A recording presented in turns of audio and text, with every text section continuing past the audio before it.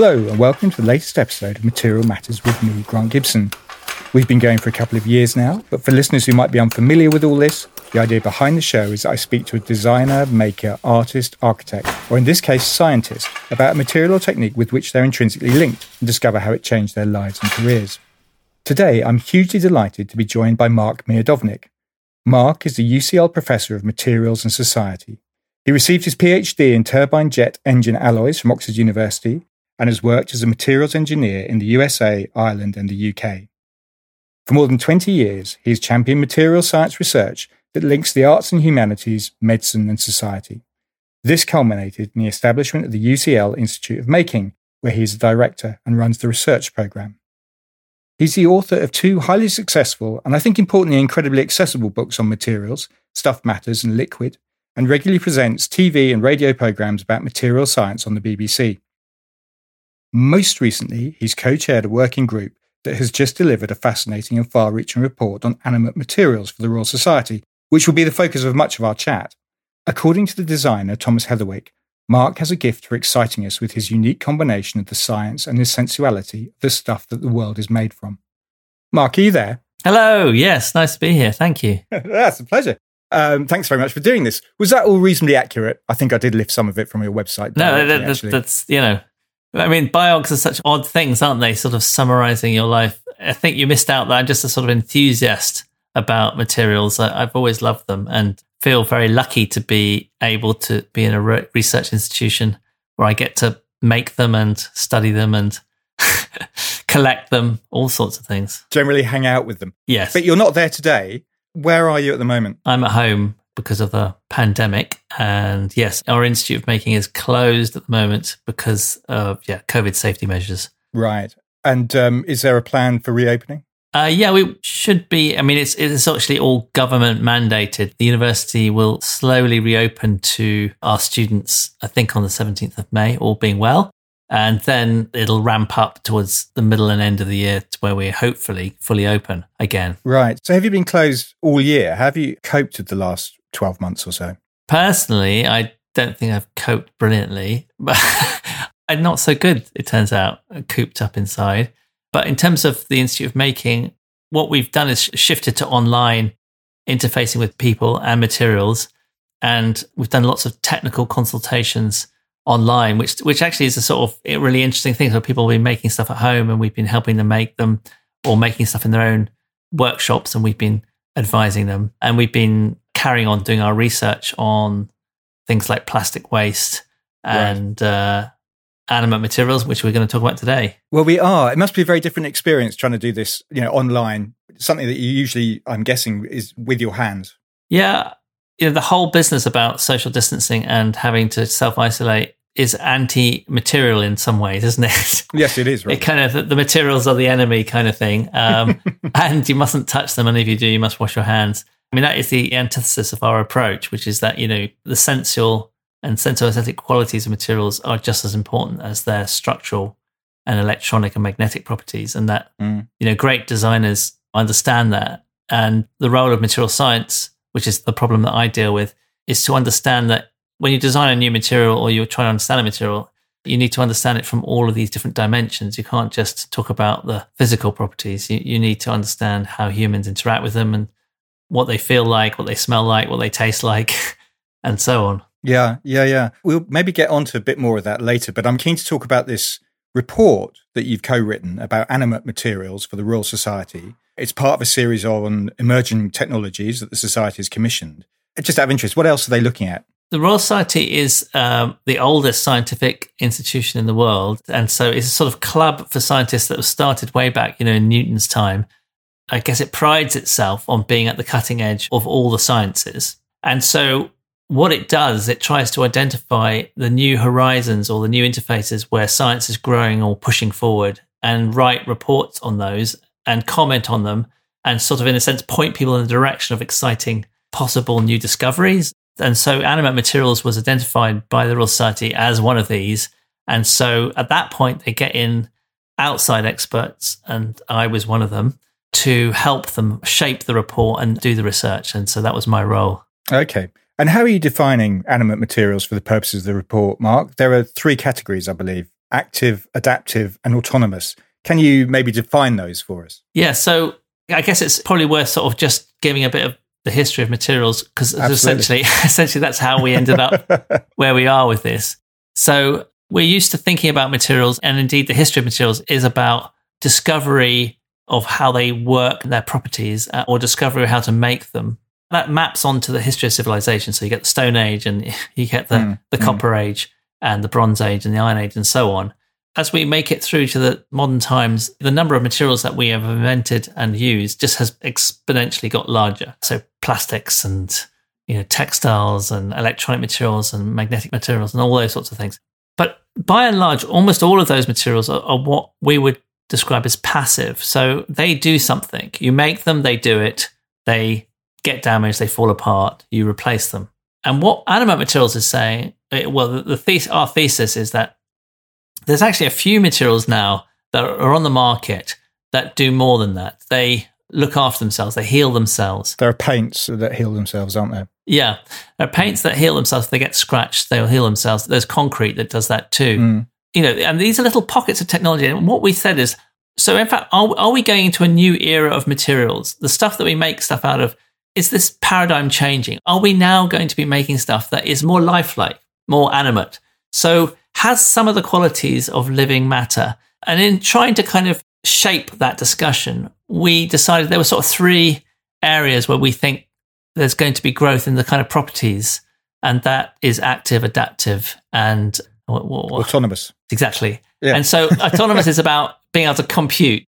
Can you act and make decisions? And, we see this in the world. If you think about a tree, it decides when it blooms. It decides when it deploys a leaf. It decides when it's going to harvest energy from the sun. Will that be a kind of characteristic of matter of the future? Will bits of matter decide, a roof, for instance, decide to be one color because it's sunny and therefore it can reflect heat? Or will it decide to be dark because it wants to absorb heat and therefore heat up the interior? So that's the autonomous side of it. And of course, in order to make the switch, you have to have another characteristic, which is not just to be able to compute, but you need to be able to do it. You need to be able to adapt. And then you also need to be able to be active. You need to be able to understand and sense the world. So there's sort of three characteristics we think are important. The sort of sensing of the world, whether it be light or energy or heat or stress, or that they're cracked. There's the ability to do something about it. So to heal themselves, change color, change shape, and so on. And then there's the decision-making process itself, which is the autonomous nature of it.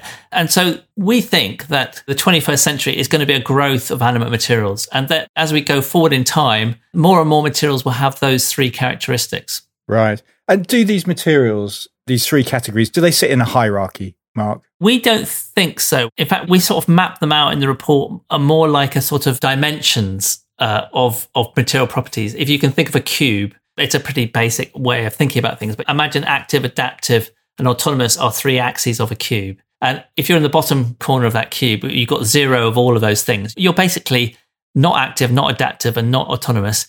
You're a material that's like stone or metal or plastic. And that's not to say they are not wonderful materials, but they don't have any of those capabilities. And as you move down one of the axes, you kind of run along those lines.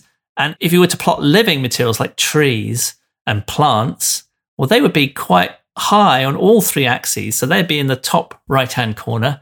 And of course, living matter like ourselves, our tissues, our brains, they have even more of those characteristics. And there's a whole set of materials which we also put on this map, which are coming from a totally different angle. So we've approached this as material scientists and architects, designers, and so on, looking at materials from which you build things. But there's another category of matter that's already on the planet, i.e. cells, that builds itself and have these characteristics. And many scientists are taking them forward in something called synthetic biology. So they're essentially, well, there's many different ways of doing it, but they're sort of taking out the DNA of cells and replacing it with a simpler instruction set so they can build stuff with cells. And that matter, or that approach, we also put onto this map because it's interesting to think about the fact that the cell is sort of the Lego of the living world. Everything is built from cells. And that isn't how humans build stuff. We build things from continuous bits of material and components. And so there's a sort of philosophical debate within the report as to which approach might take us more into the future. Yes. Do you have a sense which approach might take us more into the future?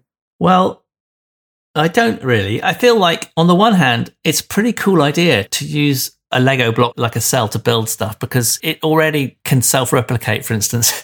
And so it has a lot of autonomy and it can sense things. On the other hand, by trying to strip out all the information and make it do what you want it to do, that actually might turn out to be much harder than we think it is, and maybe a dead end, actually.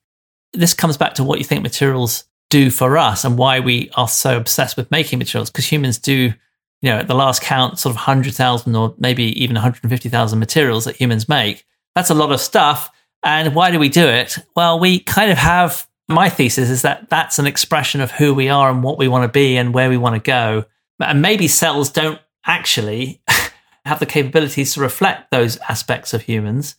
Whereas, and I'll give you an example, space exploration. Actually, metals and ceramics, they tend to be much better suited to space exploration than soft cells. I know that cells can make bone and so on. Anyway, so it could be that the future is better suited to us actually making our own materials. And therefore, the animate material approach that we talk about, how to design these materials and what ones are out there, which is what the report focuses on, is maybe will win out. But I like the idea that, the next 10, 20 years, we'll just know more and more about this topic. Yeah. You were talking about things that are already on the market. We talked about self-healing paint and self-healing concrete. It'd be quite interesting to give people an example. As you point out, as the report points out, lime mortar has had self-healing qualities for hundreds of years. So how would self-healing concrete work? Well, so lime mortar, for those who are not familiar with it, is a very ancient material and actually is thousands of years old, was used by the Egyptians and other civilizations to build many of their sort of incredible structures are still around today, and has maintained itself across centuries. The thing about lime mortar is that when it gets cracked, so if you build a building out of using lime mortar to bond together, say, stones or bricks, if it gets cracked by subsidence or an earthquake or something like that, or other things, the lime mortar, when it's rehydrated through damp air, will actually recrystallize and start to heal that crack. And there's many examples of this happening. It shifts around basically within the material. And so it can redirect the stresses and reinforce certain parts of the building. So you get this dynamic self-healing. So lime mortar does that. Of course, big cracks are harder to heal and sometimes impossible to heal, but small cracks, little ones, which you see all the time in the built environment, are being healed in lime mortar. And that gives them a robustness. Self-healing concrete works in a different way. Some people lament this, the use of Portland cement in brick buildings, because it is much more rigid and is less forgiving under stress when it's cracked. But what the designers of self-healing concrete have done is they put a bacteria in there, actually a form of archaea that can really handle the high alkaline conditions. And it stays dormant inside the material for up to 50 years. It's evolved to do that in things like hot springs. So it's an amazing cellular structure. When the building cracks, or a bridge cracks, or a tunnel cracks made of this stuff, the bacteria are exposed to humid air and they wake up and they start to look around for food. And the concrete manufacturers deposit little packets of food. It sounds hilarious, but they do, inside the concrete. And so these bacteria find the food, eat it, and then they procreate, or they basically divide. And they exponentially increase in number, eating. And they poo calcite. And calcite is one of the major constituents of concrete. And so they essentially eat their way out of the crack, leaving pristine material behind them. And that's a really remarkable symbiosis of both an organism and a structural component. And they can give the structure 90% back of the strength. So that stuff is on the market. Yeah. And it's the only thing holding us back from using it more widely is the cost. And as you know, probably the reason that concrete is used so widely is because it's the cheapest and most effective building material in pretty much many cases. So you'd think, well, it's a no-brainer, let's use the self-healing variety, but actually it hasn't been deployed that often, which is a shame in my book. Because of money? Yeah. And is that process infinitely repeatable, Mark? Well, no. And I think that's the other thing we observed in the report, which is that it's a hybrid material. It's part living and part passive, dormant material. And once that crack is opened up, and that has been healed by those bacteria, it's not clear if another crack was to form in the same place, whether it would be as effective. Certainly the food would have been depleted. So what are you going to do about that? And I guess that's the question that kind of made us think, well, look, if we're not satisfied with that, and I think we would say that's just a sort of baby step towards where we think we should be going with the built environment materials, then how would you do it better than that? And our point in the report is that actually probably you want to redesign concrete in the first place to do all sorts of things that it currently doesn't do, one of which is self-healing, but another is sensing. being able to sense its stress state and communicate that. And so you might want to start right from the beginning in formulations of structural concrete, rather than just trying to add things to it like they have in this case, add bacteria to it. So it's a physics and chemistry problem. And I'm really a big believer in this. I think that a really good paradigm for science to help in materials research and development is to prototype things that don't quite work, that are kind of glimpses of the future, and say, look, here it is.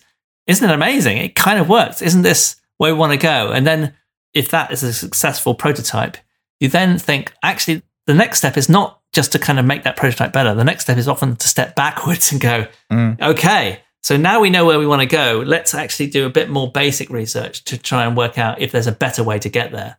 And that's what we've tried to do at the Institute of Making quite a lot in our research. And I really like it as a paradigm. And I don't think there's enough of it going on, frankly. I think that, especially in the sciences, there's a huge number of people going down roads, directions of travel that were set 50 years ago as destinations that the world no longer needs them to go down, but they're still plodding, that's a derogative word, down that road. And I just think there should be more creative approaches, sort of partnering with designers, architects, and prototyping really avant-garde structures and materials without having to worry about, actually, I'm going to build a building that needs to be insured and people are actually going to live in it. And I think there's just not enough space and there's not enough out there going on in that with that kind of approach. Yeah, I mean, what other areas do you envisage animate materials being used in first? Health would seem an obvious place. I think health is probably the area where animate materials are most advanced already, and they will be propelled forward by the market much more effectively. And the reason I say that is that who needs animate materials in the body? Well, those people who are suffering mobility problems or want to have a replacement organ, and that is by and large much more predominantly in the older population. So as everyone gets older, we have all sorts of mobility problems and bits of us fail.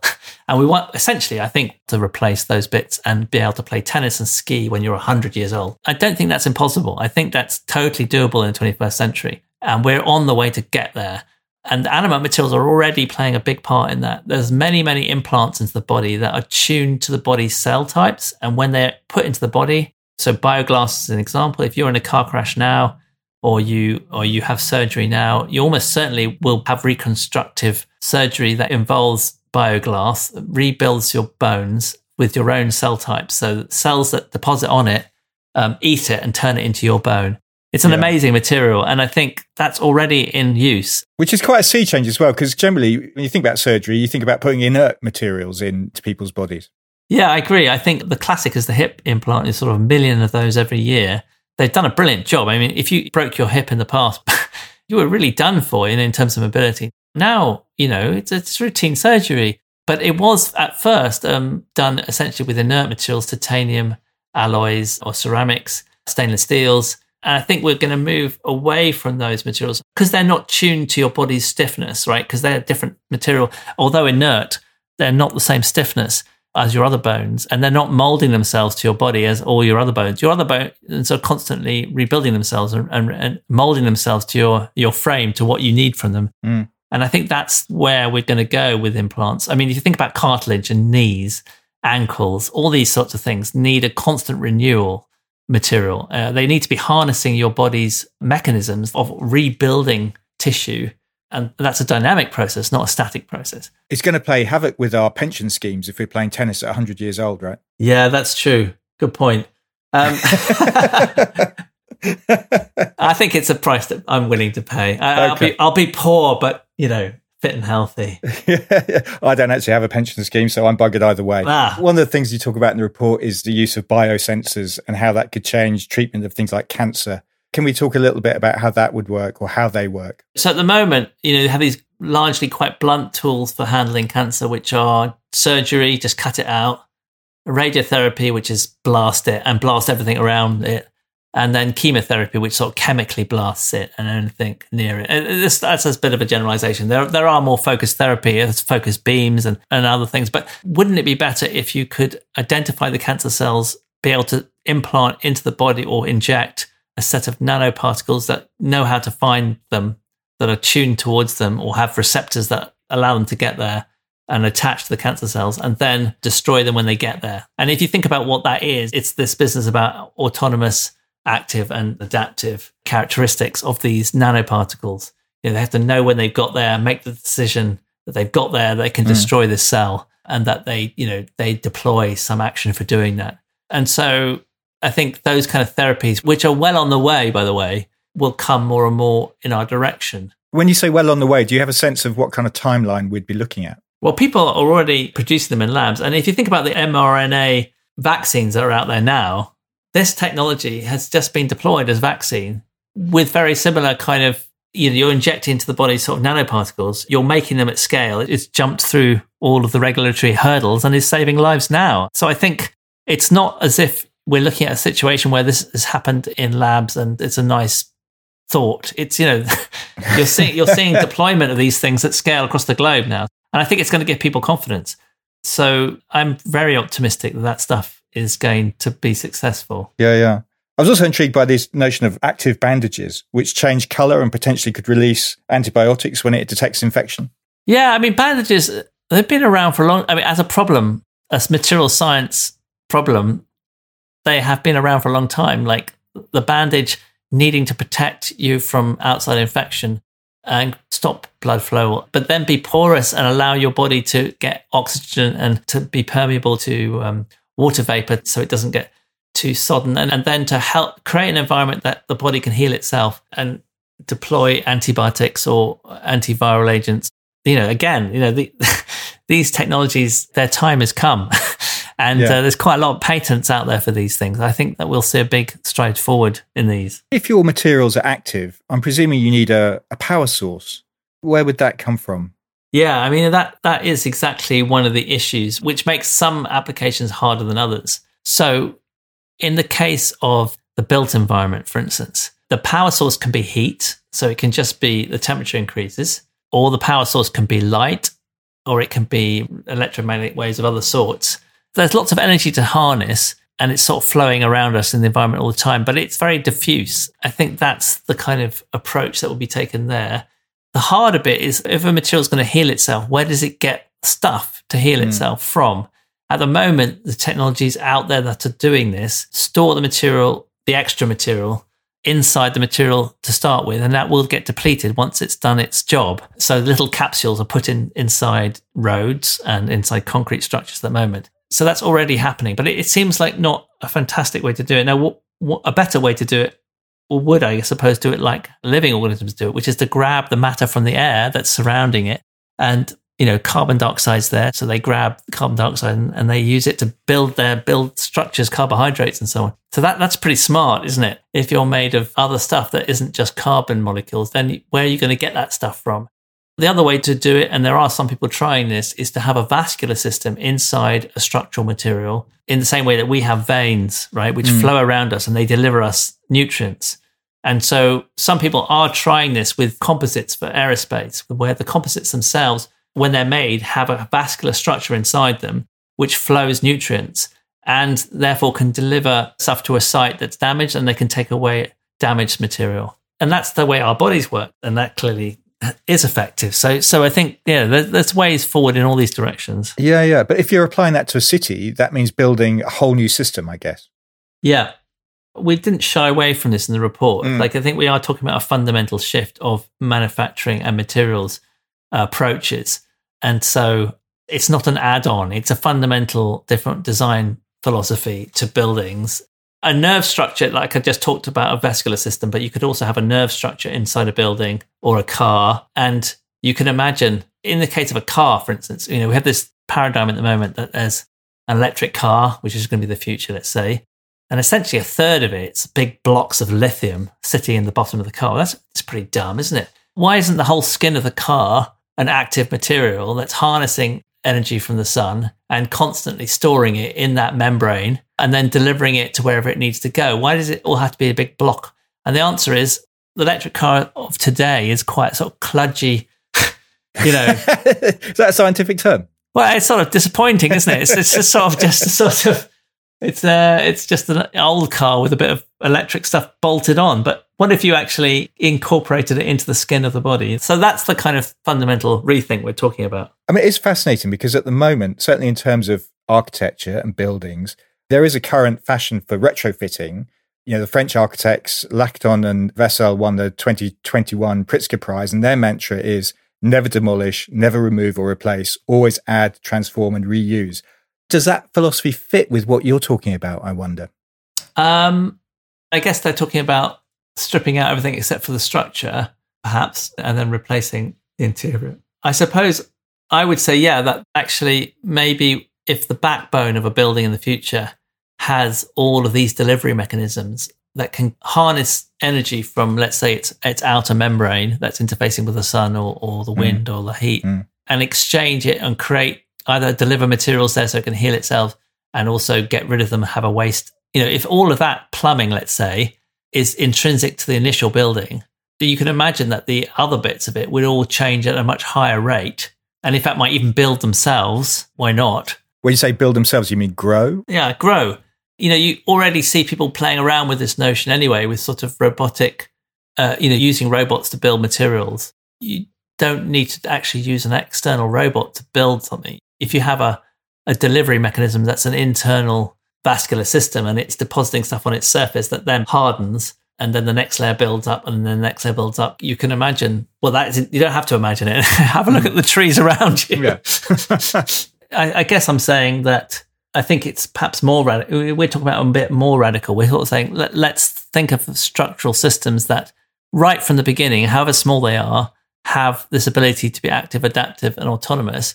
And then let's see if once you've given them those properties, let's see how they can build themselves into structures. What structures would they be? I guess they would be constantly evolving and dynamic because that's the opportunity that opens itself up. You don't actually have to have something that stays the same all the time. That's not its forte, in fact, probably. So I guess what we're saying is try and keep the buildings that we have, but if we're using new ones, then the base of them should be these active materials that could change over time. Or you could have a skin, an active skin on the outside of something, an inner passive thing. I mean, a bit like the sort of skeleton idea. So I can imagine that. I guess reading the report, it's autonomous materials, I suspect, are the ones that people are going to be most suspicious of. I'm wondering if they're right to be. I mean, you used an example of tiny robotic modules that could assemble and disassemble into arbitrary shaped objects. You take the chair as an example, and there's talk of smart dust, which contains hints of Philip Pullman. Are people right to be fearful or suspicious of them? I don't know if they're right to be, but I think this is the time to have that discussion, because I think the wrong time is when they're already built in some lab somewhere and that organization has invested lots of money in them and now wants to sell them everywhere. And I think that's the wrong time to have that discussion. And I can imagine that happening, because I guess the other thing we were trying to do with this report is say, these things are now all possible. The science has moved ahead so fast that quite a lot of these things that seem like science fiction are now possible. So where do we want to go as a society? Which of these technologies do we want to say, actually, we're not happy about that and we're going to have some very strict rules about, and other ones where we're going to say, yeah, we want to go down that direction. I guess we were trying to open up that conversation. It's not for me to tell people what they should be worried about, but I do think an open discussion with the public and listening to the public and co-designing the future with the public is surely the way forward, because that hasn't really happened in the 20th century as I see it. The 20th century has been forged by corporations spending lots of money doing amazing things like telephones and satellites and so on, but actually that's been on their agenda and on the military-industrial complex agendas, and for very good reasons, often to protect particular countries from aggression. And, the history of wars in the 20th century is not to be overlooked. But in the 21st century, feels to me like who owns the material research directions? And the UK government's just starting this new research organisation called ARIA, which is meant to be doing very avant-garde research, in which animate materials fits very nicely, I think. If they start pouring lots of money into this, I feel like the public, whose tax money it is, should have a say in which directions it goes. So yeah, I just think we just need to talk about it all more. So for instance, if we did have a bridge that could detect it's getting damaged and then becomes critical, and so it isn't some chartered engineer who spots the fact that it's a safety risk, but it's the material itself, great, hooray. Okay, now what happens when it goes wrong and it doesn't spot it and someone dies? Who's at fault there? Yeah. And I think we need to start having these conversations because we're going to see it more and more if you think about our cities and our lives, they're more and more underpinned by complex technology on which our lives revolve and are reliant on. And I don't see a way around having more automation of repair and things like that if we want to still have these kind of lives anyway, because it's just not going to be possible economically to have physically people digging up the roads the whole time and putting scaffolding up to dig leaves out of gutters. I think all of that's going to get automated. And the question is then, there'll be more and more of these questions like, then when an automated system is doing this stuff, who's at fault if it goes wrong? And then the active materials involved, how do we control them or make sure that they don't get out of control? It's interesting. Yeah, it's gonna make insurance companies a lot of money, I imagine. I mean, we're talking about disruption, and there are interesting questions. If your road self-heals, presumably people who mend roads lose their jobs. As a scientist, are these things you have to think about? I think as a society you have to think about, and scientists should be involved in the conversation because they can add certain bits to that conversation. But I think it's the whole of society who needs to be involved or representatives of. So, for instance, on the jobless thing, I think to me, it's inevitable that roads of the future will not be dug up by individuals. And in fact, the current companies don't want that either, even though it's the sort of cheapest option. It's actually a lot of risks on the motorways, for instance. It's a very high-risk job, and they want to have as few people as possible out there in the middle of the night doing stuff. And they'd much rather have a robot out there doing it or the material itself healing itself. But their business plan doesn't really allow for it because, well, A, the technology is not fully there yet. But even if the technology that we're talking about would be developed and more successfully. And I've done some research in this area. We've taken some baby steps towards self-healing roads. The thing is that at the moment, the way the business works is that it's a money-making exercise. You build a road, it falls apart. You get employed to build a new one. Why would they want to stop? It's not who repairs it. It's the fact that it does fall apart. That is at the heart of their business model. It needs to fall apart for them to keep going. And so, of course, it does. That's no surprise to anyone. If you say to someone, I want you to build a road that looks after itself, so once you build it, you don't need to build that road again, or at least you won't have to for another 50 years.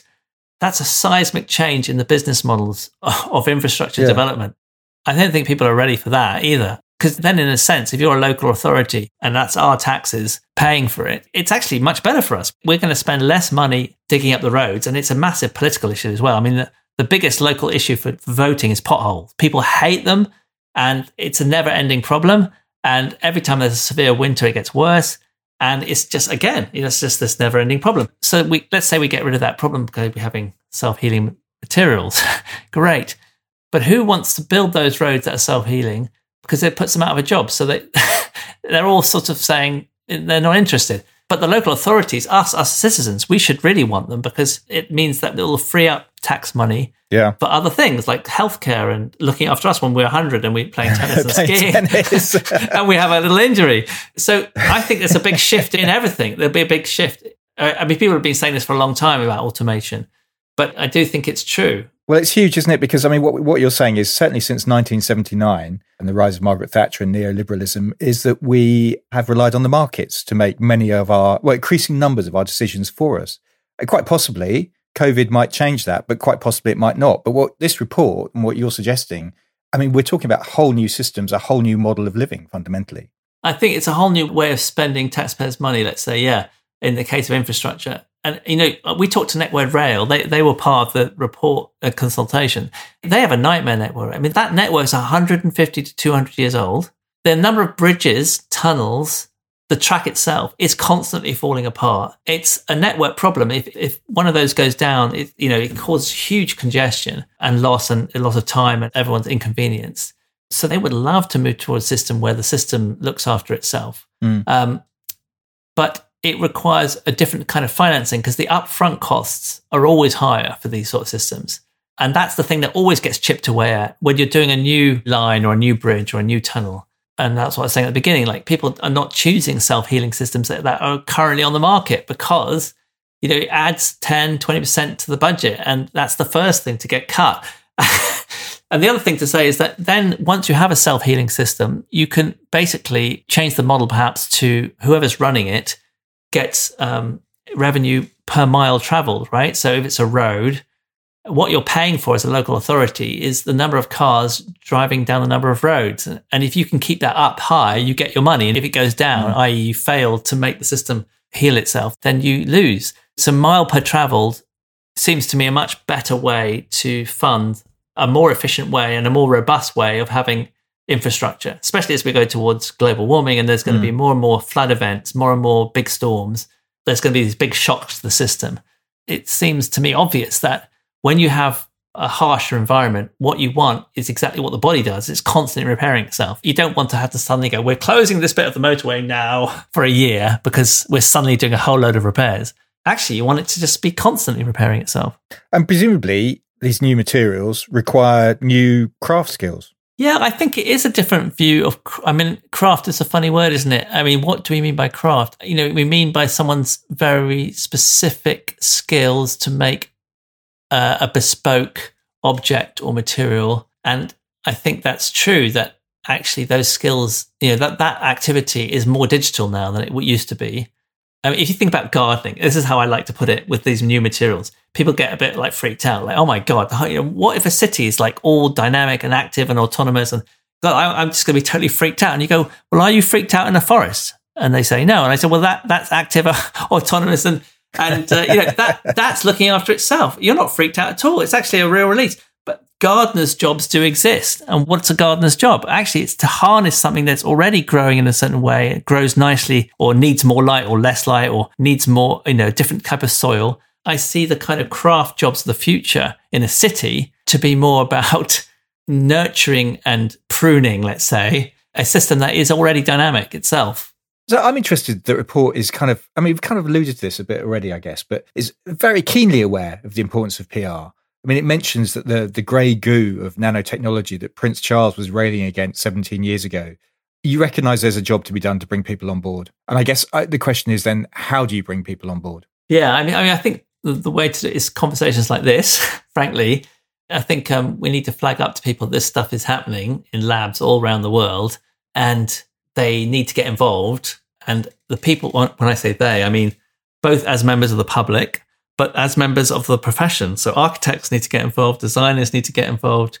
I do feel it's sad how segregated science and engineering has got from, especially material science. The people who do material science don't often hang out with architects and designers and fashion. They don't. And I think they don't co-design stuff often. We do in the Institute of Making, but it's a rare example. And I think it's a bit of self-promotion, really.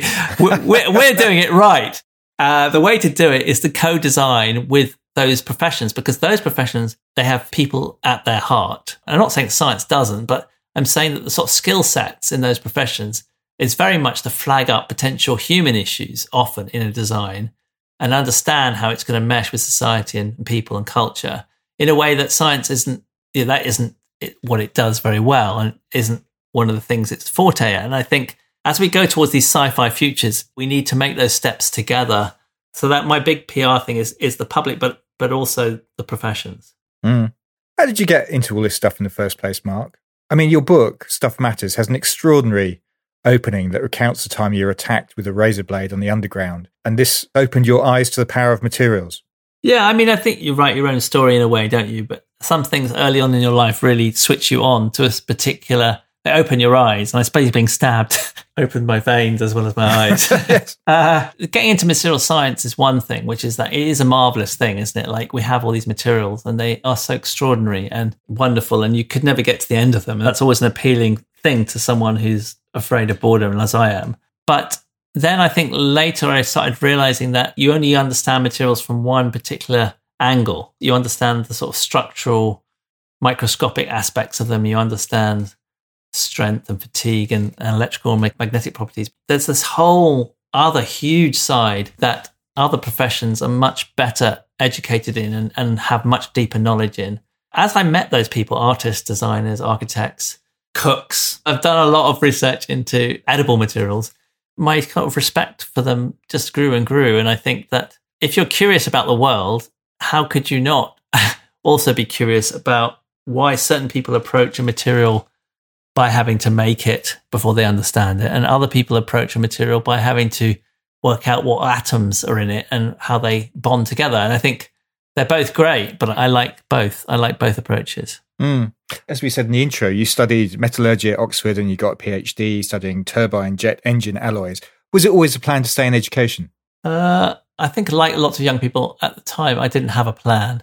I just wanted to do things that were interesting. I got into jet engine alloys because they are really at the kind of pinnacle of sophistication in terms of metal design, alloy design. They're really amazing. Well, they're called super alloys, the ones that I studied, super alloys. I mean, and they are super. I mean, they're sort of... So I was really impressed, and I cut my teeth in terms of technical understanding, deep technical understanding and modeling of the chemical structure and the mechanical structure. And then I realized that jet engines were basically optimized. What I was doing was very interesting, and certainly it stretched me intellectually. But I also realized that the world probably didn't need a better jet engine. And so then I started looking around for what it did need from a material scientist. And the more I looked around, the more I thought, well, actually, the bits of the world that probably do need material science more are the bits that interface with humans more. So like buildings and healthcare. And so then I got sucked into those. So understanding healthcare angle, I suddenly had to learn about cells and how they build materials. And that's also fascinating. And because I didn't do a biological O-level or A-level, I had to really get up to speed really fast to do research in that area. And I kind of collaborated with lots of people. And that's how I stumbled upon animate materials, because I suddenly realized, hold on a minute, living systems do this already, but why don't buildings do this? Why don't clothes do this? I thought, well, I can take my material science knowledge, I can wed it with my biological knowledge, and I can start contributing to this new field, animate materials. Fascinating. I mean, your father was a material scientist as well, I think, wasn't he? Yes. Was his career very different to yours, I wonder? He was a real metallurgist, I'd say, a true metallurgist. So did his PhD on bronze alloys, and that was sort of bang in the middle of the sort of 20th century, where metals were on the ascendancy, and they were the answer to pretty much every engineering problem. Pretty much every engineering problem was, we need a better metal. And he was doing all that stuff. It was really impressive. When I came along on the scene, it was changing. Semiconductors and superconductors, and the electrical and magnetic properties were opening up. Smartphones, came along, touchscreens, all these incredible material science innovations. The world was exploding in different ways in terms of new materials. So it was, I was lucky to have that kind of upbringing. So in some ways, your kind of careers reflect the different epochs in which we've lived, I guess. Yeah, I suppose so. You follow your nose a bit, don't you, with research? And I feel very lucky that I've been able to sort of spend 5 or 10 years in a particular area of research and then decide, okay, I think I've done as much as I can do in this. I'm going to completely pivot and go and have a look at this over here. That's such a privilege, because often people's careers get very siloed. They get better and better at one thing, and that's what they get employed to do. And that hasn't happened with me. And I feel lucky. Although I'm also working in animate materials, I'm also working in plastic waste. And we haven't talked about how the report talks about the fact that one of the things about animate materials that I think can really contribute beneficially to the world is that it can reduce waste. Because if you're not throwing something away every time it gets broken because it needs repairing, but it's repairing itself, you elongate the lifespan of objects. And if you can do that, you reduce CO2 emissions and you reduce waste quite a lot. And I feel, that actually that's another really important aspect of those materials. Well, there is a strong kind of undercurrent of sustainability running through the report, isn't there? Yeah, I think that has to be, because that surely the 21st century, one of the biggest things we're going to have to try and tackle, and successfully, if we're not going to be in real trouble, is our enormously wasteful systems. The idea of collecting materials and turning them into a library, that happened when you were working at King's. How did that come about in the first instance? That was interesting, because I sort of just love materials. I would always be visiting people's labs and they would show me some material that sort of changed color if you sort of blew at it or something. And I'd say, wow, that's so cool. And then I'd go, can I have a bit? And they'd mostly say, yeah, have a bit. Anyway, so I had this collection of like kind of weird materials in my drawer at work, and students would come in and ask me, and I'd show them some material. And I realized immediately that language of showing them a piece of material and putting it in their hand and saying, look at this, and now let me show you this. And that is far more powerful than any talk you can give, any kind of book you can give them. And I realized, whoa, hold on a minute, materials are a language in their own right that people understand, humans understand, because they always have, right? That is us. We love materials. We make them. We use them, we surround ourselves with them. So people are incredibly sophisticated in their knowledge of materials, and they know an amazing thing when they see it in their hand. So the drawer of materials got bigger and bigger as I realized its power. And then I met Nesta was just being started, this National Endowment for Science, Technology and the Arts at the time. And I met some people from Nesta, and they were just looking to invest in some people with new ideas. Anyway, I pitched them this idea that I would start this materials library full of incredible materials. They went, yeah, great, do it. We'll do it. So the materials library was born. But without any strings attached, seemingly. They didn't seem to want any papers or it was fascinating, that. That's such a gift. I mean, I just feel so lucky. Like, that kind of funding just does not come around anymore. Like, everyone wants just 3 monthly reports, 6 monthly reports. Everyone wants to kind of pin you down. And they didn't. They said, we believe in you. We think you've got a great vision. You go for it. And they were right. If I look back to all the stuff I'm doing now, and the Institute making itself, which I think has huge impact, which isn't down to me, it's down to the big team. And, but it all started from that, very unusual investment in me as a person with a different idea. And I think, wow, I think it'd be great if there was more kind of, if more young people, I obviously, I can always spend the money if anyone out there is listening, but. So can I, by the way. Yeah, exactly. But I think young people being invested in at an early age in their careers is far more powerful. I always lament the fact that all these big prizes are out there are always for people at the end of their careers. It's like a total waste of time. It's such a stupid way in society to run ourselves. You should invest in young people. Give young people £1 million and see what dividend you'll get, rather than giving some admittedly brilliant, let's say it's going to be an old bloke, isn't it? These days, mostly. And what are we saying there? I mean, yeah. So I think more of that, please. More investing in young people. Well, mainly because the old people will be playing tennis till they're 100. But yeah, that's right. How did that materials library then morph into what you have now at UCL, the Institute of Making? The drawer became a room with loads of cabinets of materials, and people kept coming and kept depositing, kept giving us materials.